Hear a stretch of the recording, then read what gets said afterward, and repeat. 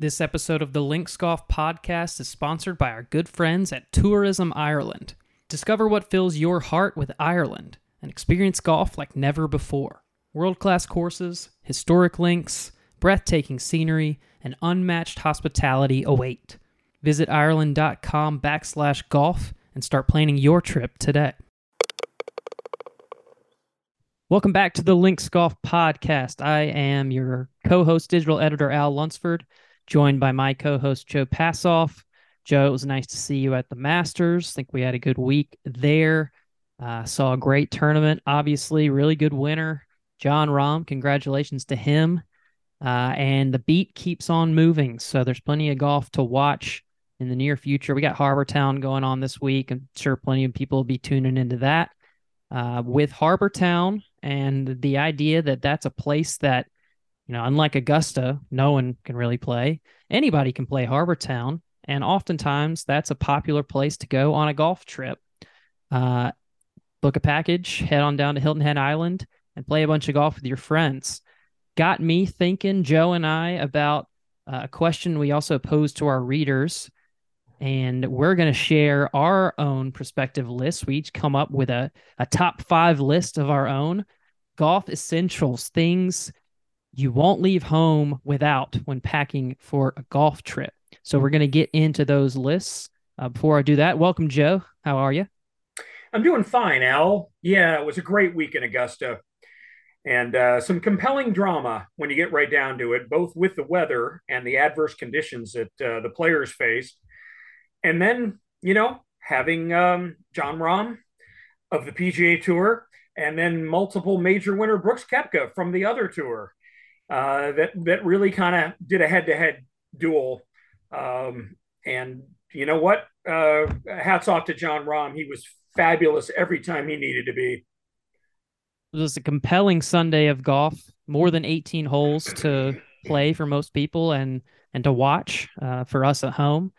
And so many different storylines in there. The LIV versus PGA's Tour storylines. Phil Mickelson, rising from the dead and almost taking it himself. You had the amateur playing well, Sam Bennett. There's just a lot to talk about, so that was really fun. But our conversation today, we've got our golf trip essentials. We've also got, if you stick around, we've got a great interview with some representatives from the Youth on Course organization. It's a nonprofit and allows the ability for junior golfers to play some of the best courses in the country for $5, essentially. If you join and sign up, they'll explain that whole process. Maybe you have a child of your own who you want to take up the game. This could be a great option for you and for them to learn the values and the merits of golf and play some pretty cool courses. So check out their website. Youth on Course is their name. For now, let's get this going. Let's start, Joe. We each have a top 5 we gave each other. I think the best thing for us to do is to go back and forth on our lists. At the end of this, we'll share a couple of reader answers like I mentioned. But Joe, let's just get it going. Start with number 1 on your list. What is one thing you won't leave home without for a golf trip?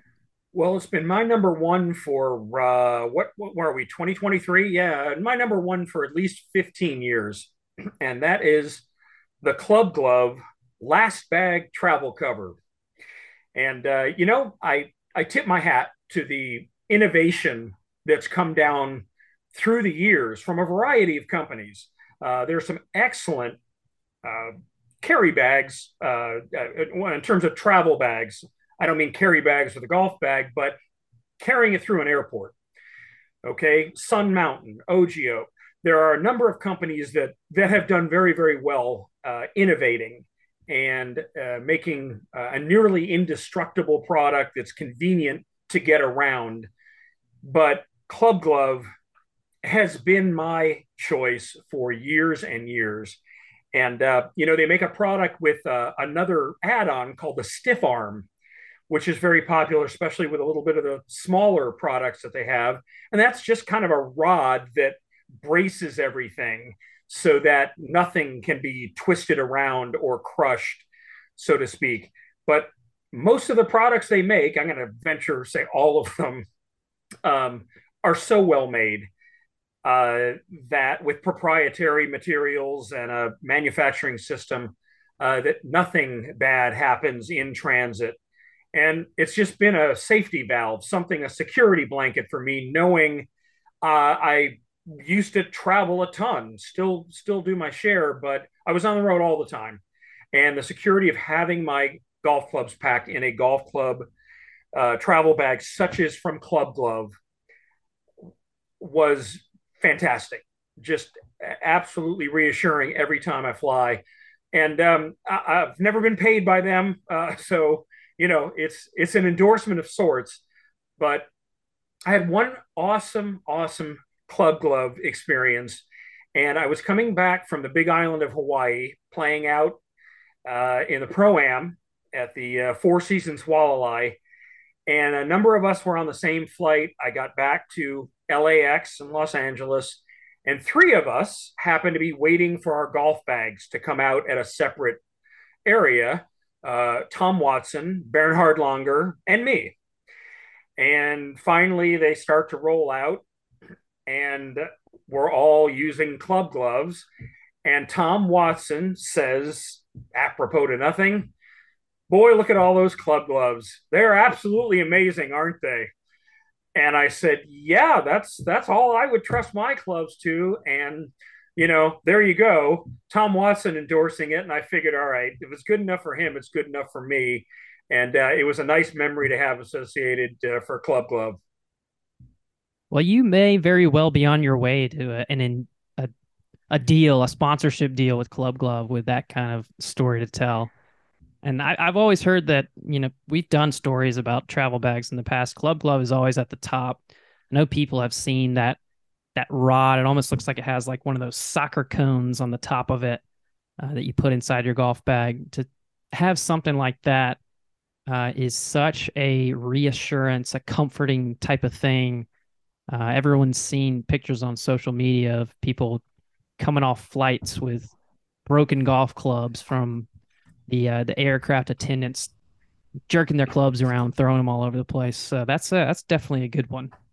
Um, How yeah. about for you, Al? What tops your list of must have essentials when you travel for golf? So let me say this before I go into my number one. You know, we're talking about packing for a golf trip, so neither of us are me gonna be saying, "Hey, your golf clubs, your golf balls." It's not the things that like obviously you need to play golf when you're going on a trip, but yeah, these are things that both Joe and I deem to be, you know, necessary to our own personal travel, and maybe that it'll help you think harder about the way you pack too, or maybe you'll identify with one of our items. But nonetheless, number one for me, I always buy new golf gloves before a golf trip. And this is not to say any course that I play regularly, that doesn't really apply. If I'm going to play a course that I've played 10, 20 times before already, I'm not necessarily going out and buying a glove. But if I'm going to, just went to Kiowa, if I'm going to somewhere like that, I'm going on Amazon. I'm going and buying my 2-pack of FootJoy Weather Soft gloves. There's just something about stepping on the first tee on the driving range before around on a course you never played, or your course you're playing with your friends, and having a brand new golf club. It gives you that confidence that you're putting your best foot forward, and it just feels right to me. There's something that makes me feel like I'm going to play well if I have a brand new golf glove on. I don't know about you. Al, I hadn't thought of it that way, and yet I couldn't agree with you more. It's especially when you're going to play a new golf course, especially a highly ranked golf course, whether in somebody's top 100 or in your own personal list, where you're exactly right. You do want to put your best foot forward. You want to be prepared mentally and physically because you want to enjoy this round as much as possible. And having that confidence of a new golf club, especially one as reliable as the FootJoy WeatherSoft, you know, it happens in Arizona where I live, where gloves dry out. I mean, of every quality, eventually they dry out, and and negative feeling that washes over you when you go back into your bag to start a round and you see kind of some dried up, crumpled glove that you forgot to take care of, or it's just used up its lifespan, and you kicking yourself. You're kicking yourself because you didn't have a better glove, a new glove, to start your round with. So, yeah, no question about it. And then having a backup glove for whether it's raining or you're sweating or however it works, uh, sound advice for sure. Positive energy. That's what we need. Okay, number 2 on your list. Okay, as the models say, I'm wearing them right now. Those are my Bose Quiet Comfort headphones. And yeah, I go back a long way with Bose. The Quiet Comfort 15s are what I started with, and then I moved to the 35s, and apparently they've got a 45 out now. But they're noise canceling headphones, so you plug in when you're doing something like we're doing. You can watch a movie, listen to music, do a Zoom call, whatever it takes. But even if you're not listening to something, you just want the noise canceling aspect.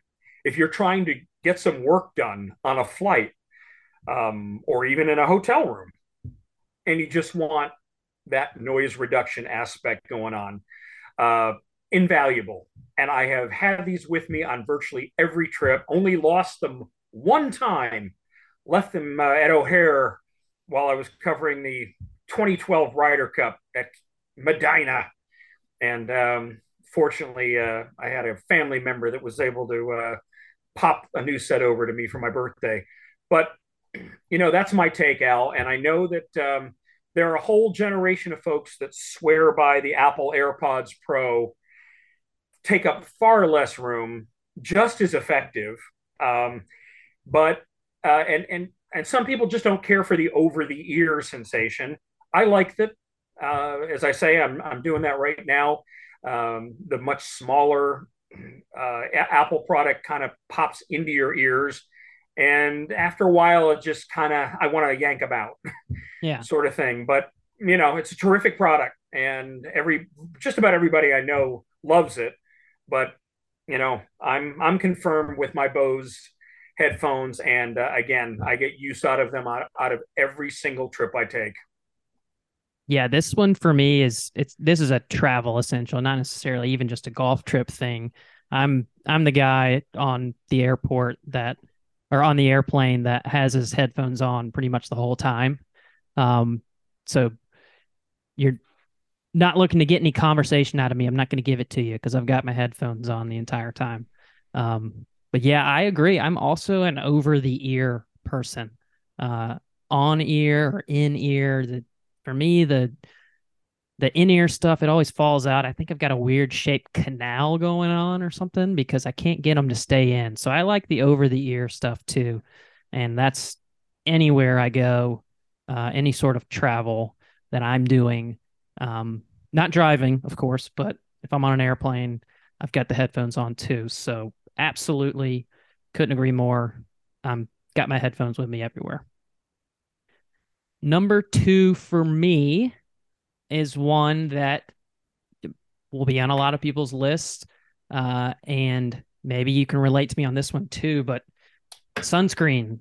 You absolutely have to pack some form of sunscreen, a spray, a cream. They even make powder now, like it looks like a makeup brush that you can throw in your golf bag.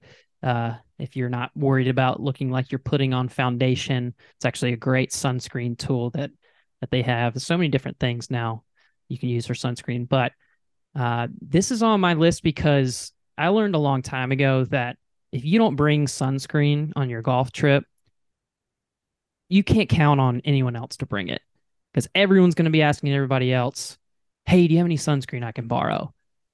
And again, this is the type of thing that a lot of clubhouses now in the men's locker room and the bathrooms, they have sunscreen in the bathroom that you can use that they provide, but you just can't, it's something that you're betting on and that they have sunscreen, then a lot of times you're out of luck. And too many times, I'm sure you've seen it, Joe. There's there's definitely at least one guy in the group that is an absolute lobster by the end of the trip.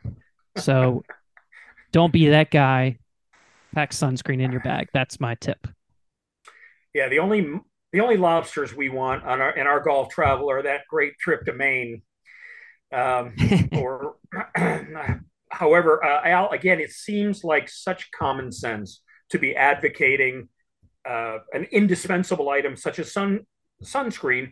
Um, you know, my history with failing that advice goes back to the early 1980s. I was a young guy traveling around, and I used to use this example. I mean, for 20, 25 years, I used this example. The worst sunburn I ever got was on a 78-degree day on the golf course. Because it was only 78 with a nice breeze, I'm like, yeah, no, I'm fine. I don't need that. But it was in Colorado, in southwestern Colorado, Pagosa Springs, and it was up at around 7,000 feet, and I got the worst sunburn I've ever had. I mean, the back of my neck was just raw. It was unbelievable. I just couldn't comprehend how on a 78-degree day I was going to get that blister, because usually I tanned pretty well, just kind of how my ancestors are and my complexion and everything. And man, I got my world rocked that day. That sun will sneak up on you. And hey, if you bring sunscreen, then you're the hero. Everyone's going to ask you for it. So don't plan to come home with it either. All right, number three. Let's keep it moving. Okay. Number three, Al, rain grip golf gloves from FootJoy. And man, oh man, as I thought about this item, I'm laughing to myself because they're seldom used. Okay. I mean, sometimes you even forget you have them. And then when you need them and you open up that little zippered pocket on the down at the bottom of your golf bag, you are so glad to have them because they work, and they work well under the conditions that they were designed for. And I think the same company, FootJoy, makes a cold weather glove product as well. And I've had them in the past, but the ones I've gotten most use out of, plain and simple, are these rain gloves. And Phil Mickelson, a huge advocate of these. And for whatever people are laughing or staring because you've got two black gloves on, one on each hand, and now all of a sudden you grip that golf club and have the confidence that I can take a regular swing and not worry that the club is going to fly out of my hand. I'm going to hit a terrible shot. So, hopefully it's sunny where you're playing golf. But if it's not, and it's raining so steadily that you are having trouble holding on and gripping the golf club, a set of these rain grip golf clubs will do the trick. You'll be thrilled that you've got a pair. Not much to add from me. If you've used them, you know they work. And if you've been in a situation where it's raining a lot, you haven't used them, you know it's really tough to be sure of yourself standing over that shot. So, yeah, if you just buy them once, keep them in your bag.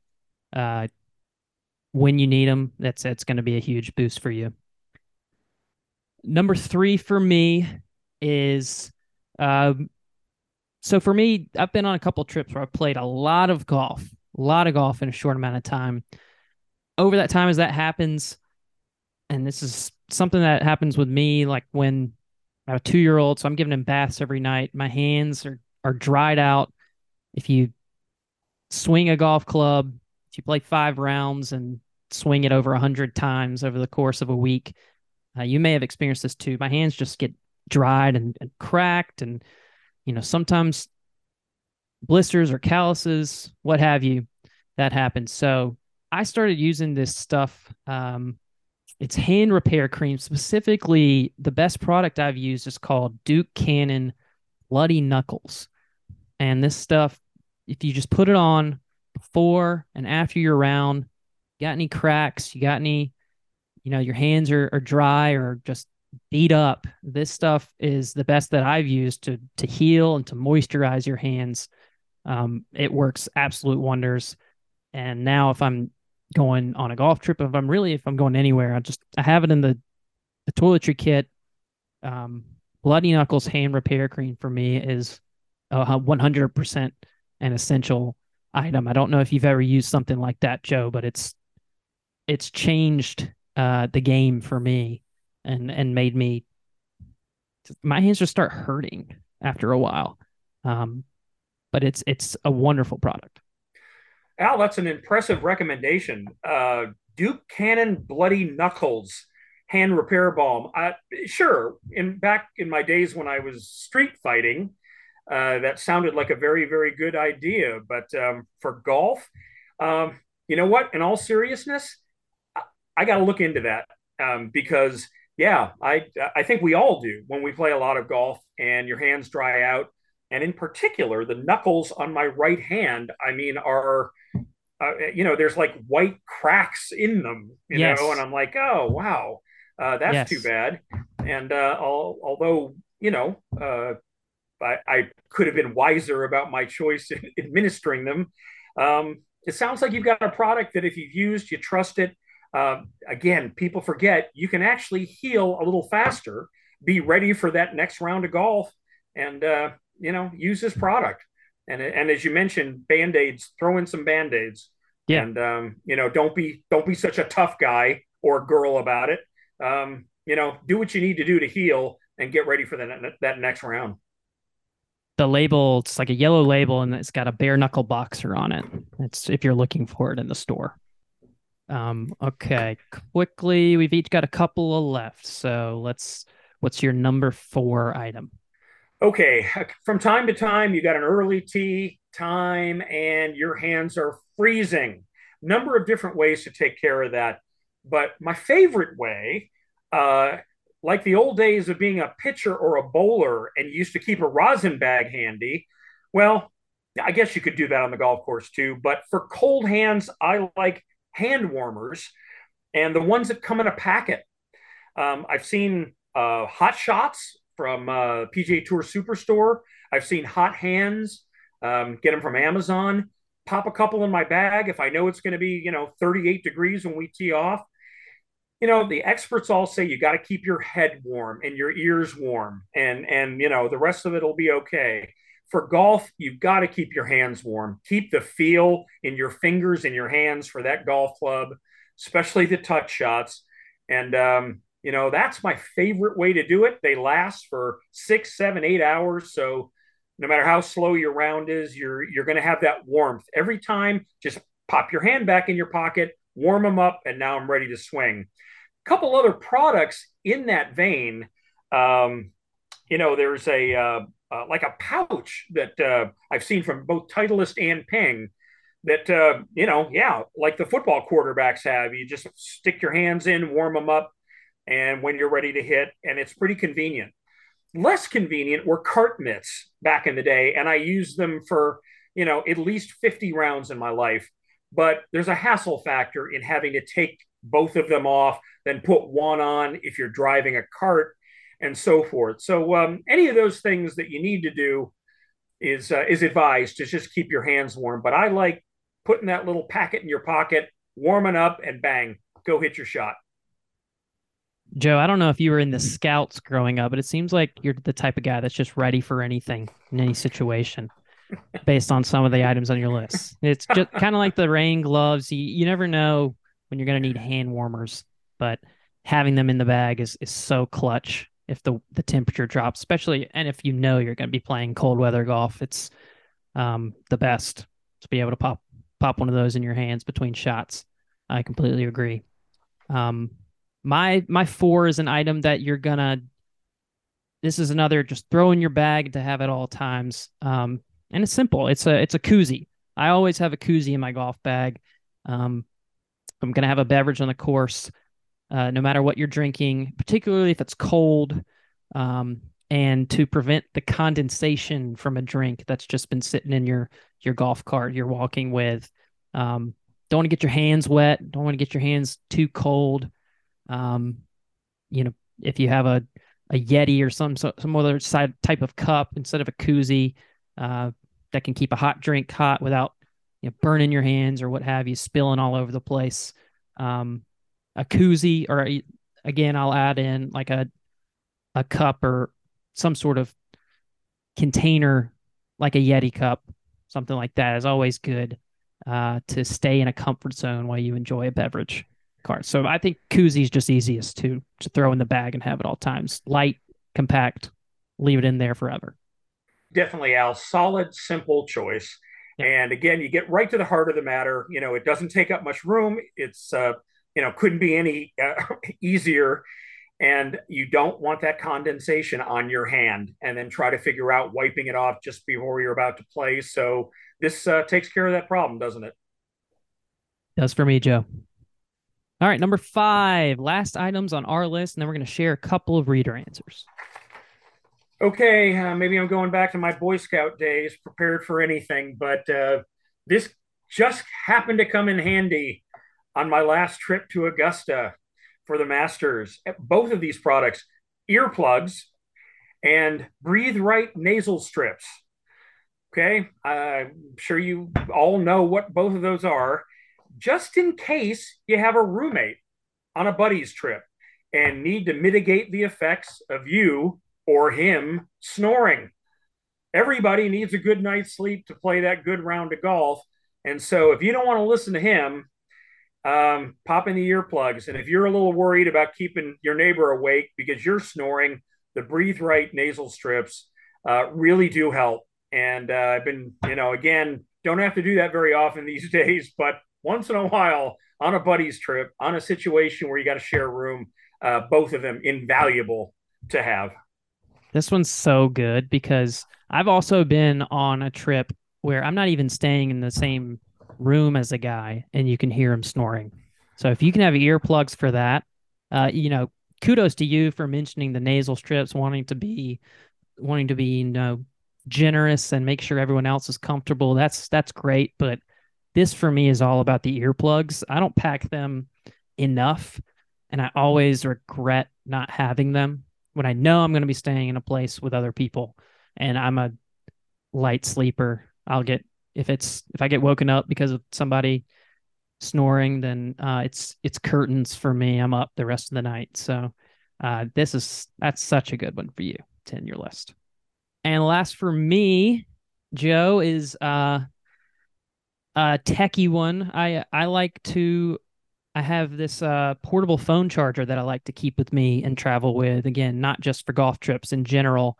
Um, Nowadays, a lot of the golf carts you ride in are going to have that USB port. And if you have a phone cord with you, I keep one of those in my golf bag at all times too, an extra phone cord to plug in. Um, Sometimes they don't, and it's a good idea to have a mine is a Mophie that I use. Charge it up, take it with you if you're running low on battery and need to charge your phone back up. It does the job. It's very compact as well, and can fit right in any of the pockets of your golf bag. But especially if you're going to an unfamiliar location, need to get somewhere after the round, and your phone's dead, that's not a good time. So that for me makes it an essential item. And Al, that's our list. Yeah. okay, I couldn't agree with you more. As the dope in every group who uses an old cell phone, that the battery runs and runs and runs, and all of a sudden I need charging. That couldn't be better advice for somebody like me. Besides, get a new cell phone. Yeah, that too. Okay, so I'm gonna run through a few reader answers real quick. If you have any thoughts at the end of it, Joe, we'll welcome those. And then we're gonna get again to our conversation with the guys from Youth on Course. So here we go. So John S says convertible pants, which can be zipped off into shorts when a chilly morning turns into a warm afternoon. Nice. I call those zip-aways where I'm from. Don't wear them anymore, but I can see how that would be a good thing to have. Sept H says 2 pairs of golf shoes. He takes one spikeless and one spiked pair. So it's nice to have he says if you play one day and it rains, you don't have a soaking wet shoe the next day. I can definitely see that being a good thing if you have the room to pack for that. Sure.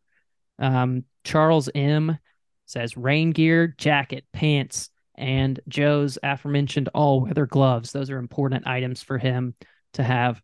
Rain gear is really one I included and when I pack on every trip too, just in case you need it. That's a good one.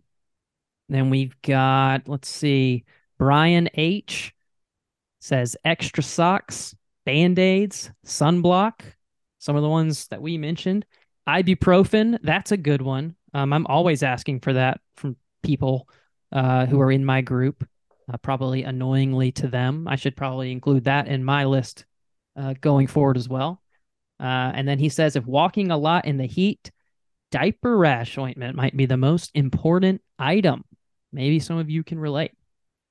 Joe, what strikes you from some of our readers' responses there? Honestly, no.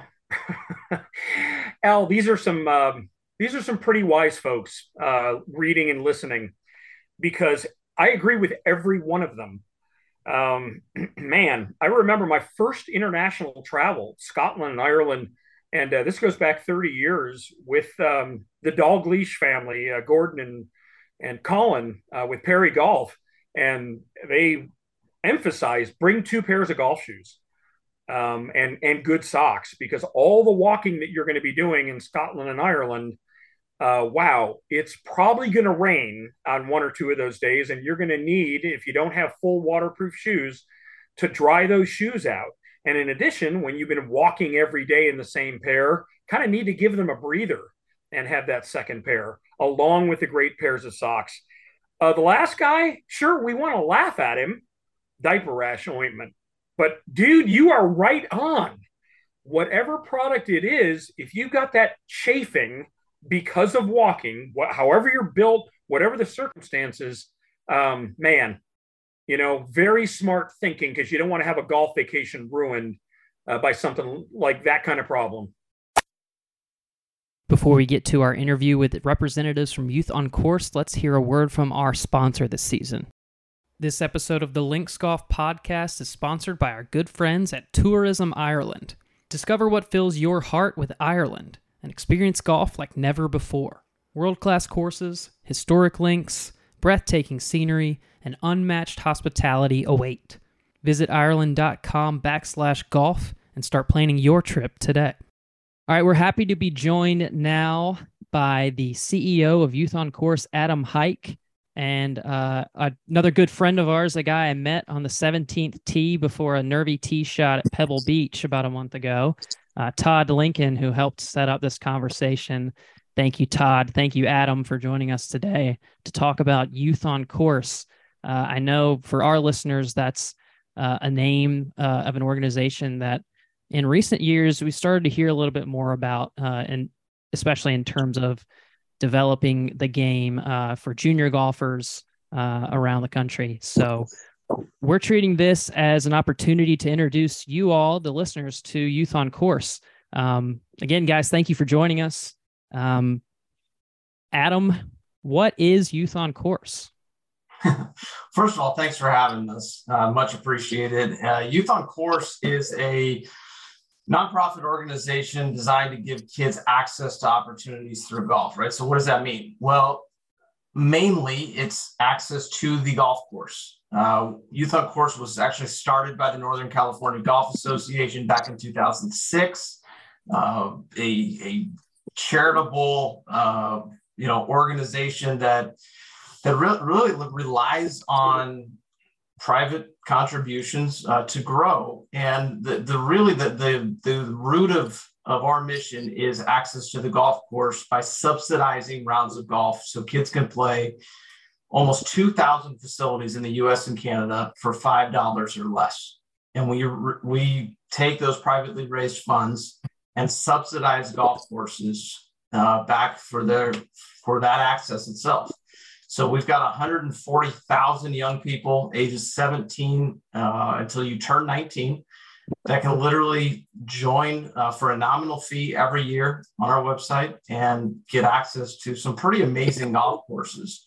And it was really started out of a need to actually get kids playing. There's a lot of organizations, and Todd knows this well through his work and getting the first tee up and going, that introduce kids to golf, teach the game, right? All of that is amazing, but if you then can't afford to go play, in some ways you've done kids and families this disservice of kind of getting them so interested and bought into the sport. And so we felt like if we could eliminate cost as a barrier to the sport, we would be doing a huge favor to kids, to families, and to the industry itself. Todd, how did you get involved? I know he mentioned that you were a part of the group that developed the first tee. What led you from there to here with your affiliation with Youth on Course? Yeah, to be clear, I was a sponsor and a service provider to the PGA Tour and the Ladies Tour as well through Merrill Lynch. I started some early financial services investment management programs in the middle 80s and thus got involved in some sponsorship things. You might all remember the Merrill Lynch Shootout. For those who are old enough to remember that, ran about 12 years on all tours, actually. And any event, I'm semi-retired out to the Carmel area here, Carmel Valley, and met Adam, and through one of the founders, actually learned about Youth on Course, and I immediately thought, wow, there's an organization I could get my semi-retired arms around. And Adam pointed it out. It's access and growing the game, and I applaud the First Tee. They've done a hell of a job of getting kids involved in understanding the nuances of the game and how it works, weaves into your life and your livelihood and just how you are as a person. I really applaud. They've stuck to their guns all the way through. But the next step is missing, and that's generationally speaking, growing the game. So how do you do that? Well, it's access. Adam's already pointed this out, but I'll just reiterate and emphasize that's why I got involved. I'll mention too that Youth on Course is complementary to the First Tee, right? It's complementary to PGA Junior League. It's complementary to USGA, LPGA Girls Golf.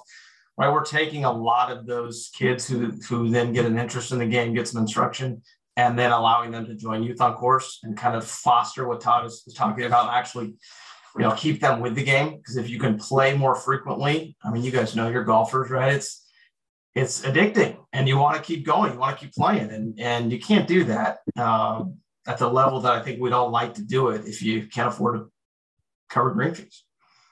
Yeah, 100%. And I know that you've had, I was just looking through your website and seeing some of the people that are involved. I mean, Dr. Condoleezza Rice is one of the ultimate ambassadors of the game we see every year. She's at the Masters with Drive, Chip, and Putt. And you've got some well-known pros involved too. Lizette Salas, Jennifer Kupcho, Harold Varner.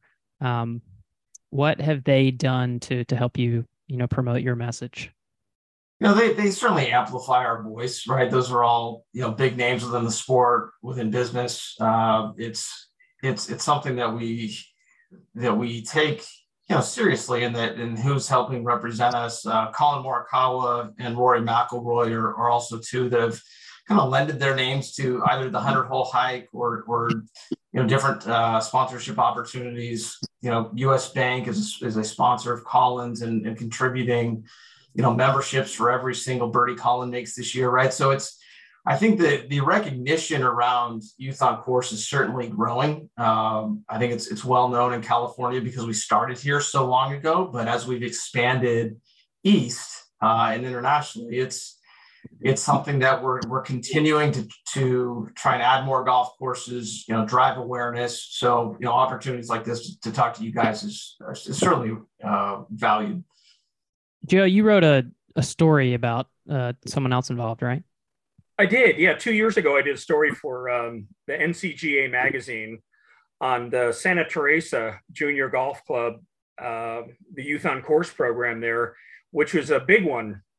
And of course, it was right on the heels of an alumnus, Justin Sue, that had finished nicely in the Farmers Tournament at Torrey Pines and gave half his winnings back to the tournament, to use as they wanted in charities.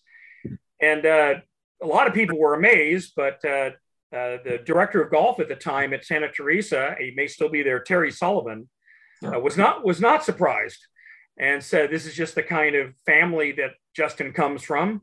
That Justin and his sister were active participants, and I mean, it was like, all right, I'm interviewing this fellow, but the back of my mind is racing with just what a special thing to produce young people like this that think about giving back first and foremost, and what Youth on Course really, the values that it imparts for providing these opportunities. It's an amazing story. Justin's an incredible part of I think the history of Youth on Course, and there are so many others like him, whether it's Cameron Champ or Austin Smotherman or Lucy Lee, right? Or you let me know there's kids who I think really appreciate, along with their families, the value of what we're providing. We have some kind of a Careers on Course program that subsidizes wages within the industry, and a college scholarship program as well. But the hallmark of this is purely access to the sport. And I think, Joe, those are, Justin's a great example of a group of young people who are not only making their way in golf, but making their way in different industries, right? Todd's a financial guy, right? There's other people going into tech. It's allowing kids to flourish. And I think during the pandemic, we saw this enormous jump in interest in Youth on Course as our membership doubled across the country, because it was one of the few things you could do, right? I mean, you guys know that. So we're starting to see more and more families reach out to us and kind of share these amazing stories. Adam, Todd, it's not just access to golf courses for $5 either. From what I remember, there was maybe some entree into tournaments, discounts on the practice facility, and so forth. What does it consist of, if you will, the total experience when you sign up for Youth on Course? So you do have access to paid high school internships. There's some regional caddy programs, particularly here in California, and then a fairly sizable college scholarship program. And then there's different benefits through partnerships that we're ongoingly working on. And at one point, Joe, you're right, it did encapsulate range balls. That was overwhelming at some point, to be totally honest with you. And so we had to back off the range ball part of that, and did so quite a while ago. But there's ongoing access to kind of different benefits, and we're building out an alumni program right now, so that when you turn 19, I think that's one of the most horrifying things for the golf industry right now, is that suddenly you leave a first tee, you leave a Youth on Course, you leave a junior league, and it's, oh my God, it's $75, it's $100 to play around golf. And so we're trying to ease people into that throughout their college years and develop a kind of a suite of benefits, if you will, so that they can kind of continue to play with, into their kind of young professional careers. Well, clearly, having that access to actually play golf, which is what you want to do first and foremost, is get on the golf course and play and be able to afford it and learn to love the game. How do you approach a given golf course to suggest this arrangement, or do they come to you now? Great question. And it has changed since the pandemic. So we would reach out to a facility, and we're really subsidizing rounds where golf courses have inventory. So let's say pre-2020, that was, let's call it after 2 or 3 o'clock, and maybe it was Monday through Thursday afternoon and weekends after 3. And we negotiate a rate. The kids play for $5. On average, we subsidize about $7. Now, some courses are higher, some are significantly higher, some are lower, some are free to us, and just absorb some of that, because they know that they're building kind of the community around the facility. Pandemic hit, golf courses are full right now, and so it's become more challenging, quite honestly. But I think we're still adding hundreds of facilities a year who I think really understand that this boom may not last forever, and even if it continues, as we all hope it will, there is value in making sure that kids have access, even if it's late in the day, even if it's a couple days a week. And one of the things we tell golf courses is 45% of the time, kids are going to bring a paying adult. Right. So this is not pure charity, right? This is something that is in your best interest to try and kind of buy into. And there's, a number of our industry partners, including NBC Sports and Golf Now and Golf Pass, that are, helping us subsidize the cost of all these increased rounds that have kind of come over the last couple of years. I'm interested in, you mentioned it earlier, the 100-hole hike. And I want to ask both of you, Todd, I don't know if you did it there at the Hay at Pebble Beach, or if either of you have done it, but can you tell us about what that is? And if you have done it, I'd like to know about your experience and how those 100 holes went for you. Todd, why don't you start off? I'm interested to hear this myself. Well, since we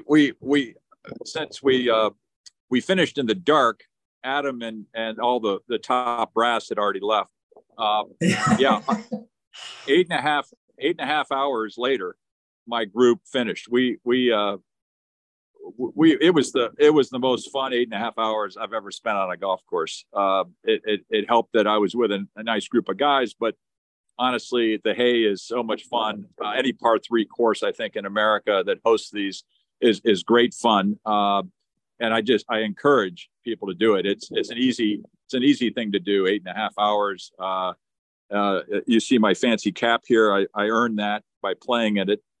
I had a hole in one, which was the highlight for me personally.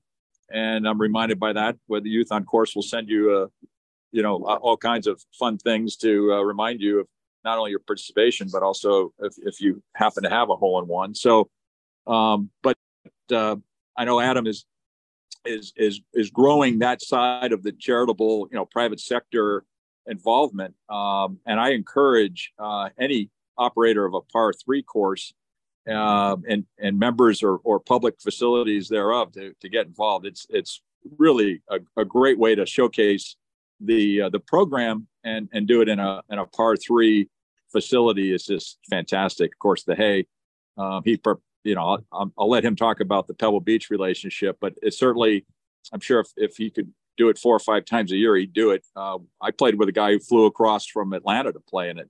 So, I think the court, and the other side of it is the corporate side, which is growing. It sounds like from Adam, I don't know much about it, but it's one of the things I would encourage companies to get behind. I mean, how do you not get behind youth sports, let alone youth golf?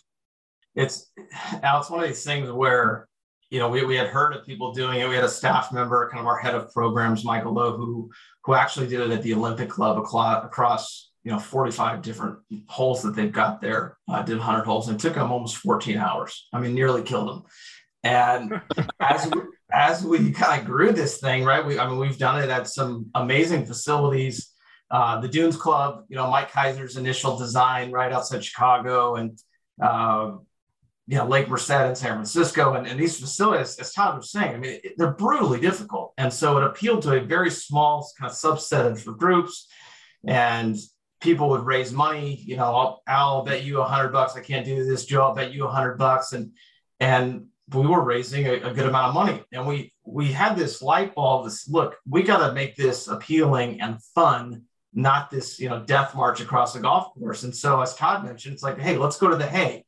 Let's go to the Cradle, right? Let's go to the Baths at Whistling Straits and make it an experience, and have dinner, and make sure you get, the day before you come in and you play Spyglass, or, you play number 2, and you can make it something that is a buddy's trip or a, husband-wife trip. And so, this year we'll have more than 30 different hikes, most of them at some pretty iconic par 3 facilities throughout the country. Some are at private clubs that open their doors, and some are at fantastic resorts. And as Todd mentioned, the relationship with Pebble Beach and Youth on Course is a special one. They were really the first mainline big resort to actually allow kids to come play for $5 and be part of the program, right? So Kids can play the hay. They can play Spanish Bay and Del Monte for $5, right? And so we took that example, and Pinehurst bought in, and you can play 1, 3, and 5 and the Cradle at Pinehurst for $5. You can play Cog Hill for $5, right? You can play Chambers Bay for $5. I mean, courses that, people think, no way. There's no way that could possibly be true. And we subsidize a very small portion of that back to these resorts. Pebble Beach isn't expecting a $300 subsidy every time a kid plays, right? It's kind of the buy-in of, hey, this is the right thing to do, and provides a lot of value for the local community. So, Pebble's been great. We've got 2 different, publicly available hikes at the Hay, one in July, one in October. TaylorMade is going to do one, later this year. It's something that really is growing, and we raised about $2.5 million, across maybe 250 different golfers last year doing it. So we're always looking for more, golfers to partake in that. The lineup is pretty amazing. I know you have the different levels based on contribution and the different places, but it's all over the country. And I would encourage people to go to youthoncourse.org and then check out the 100-hole hike. Some of the locations likely are going to be coming to a place near you, and likely are going to be a really good par 3 course that you're going to want to play, and for a good cost. So that's amazing. How else, outside of what we've already mentioned, if someone wanted to contribute in some way, how else could they do that?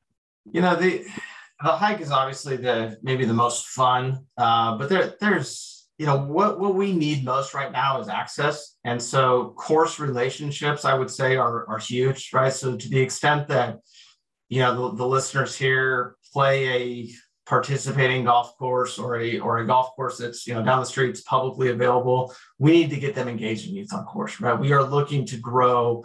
We have about 20% of the public golf courses in the United States on board, right? We need to push that to 50 over the next 3 to 4 years. And so that's the biggest thing you can do is kind of talk to your local facility. We have a lot of private clubs that kind of pull different levers and try and support through its membership, whether it's their head pro hiking, whether it's a roundup campaign within the club to support the organization. There's a number of different ways to do that.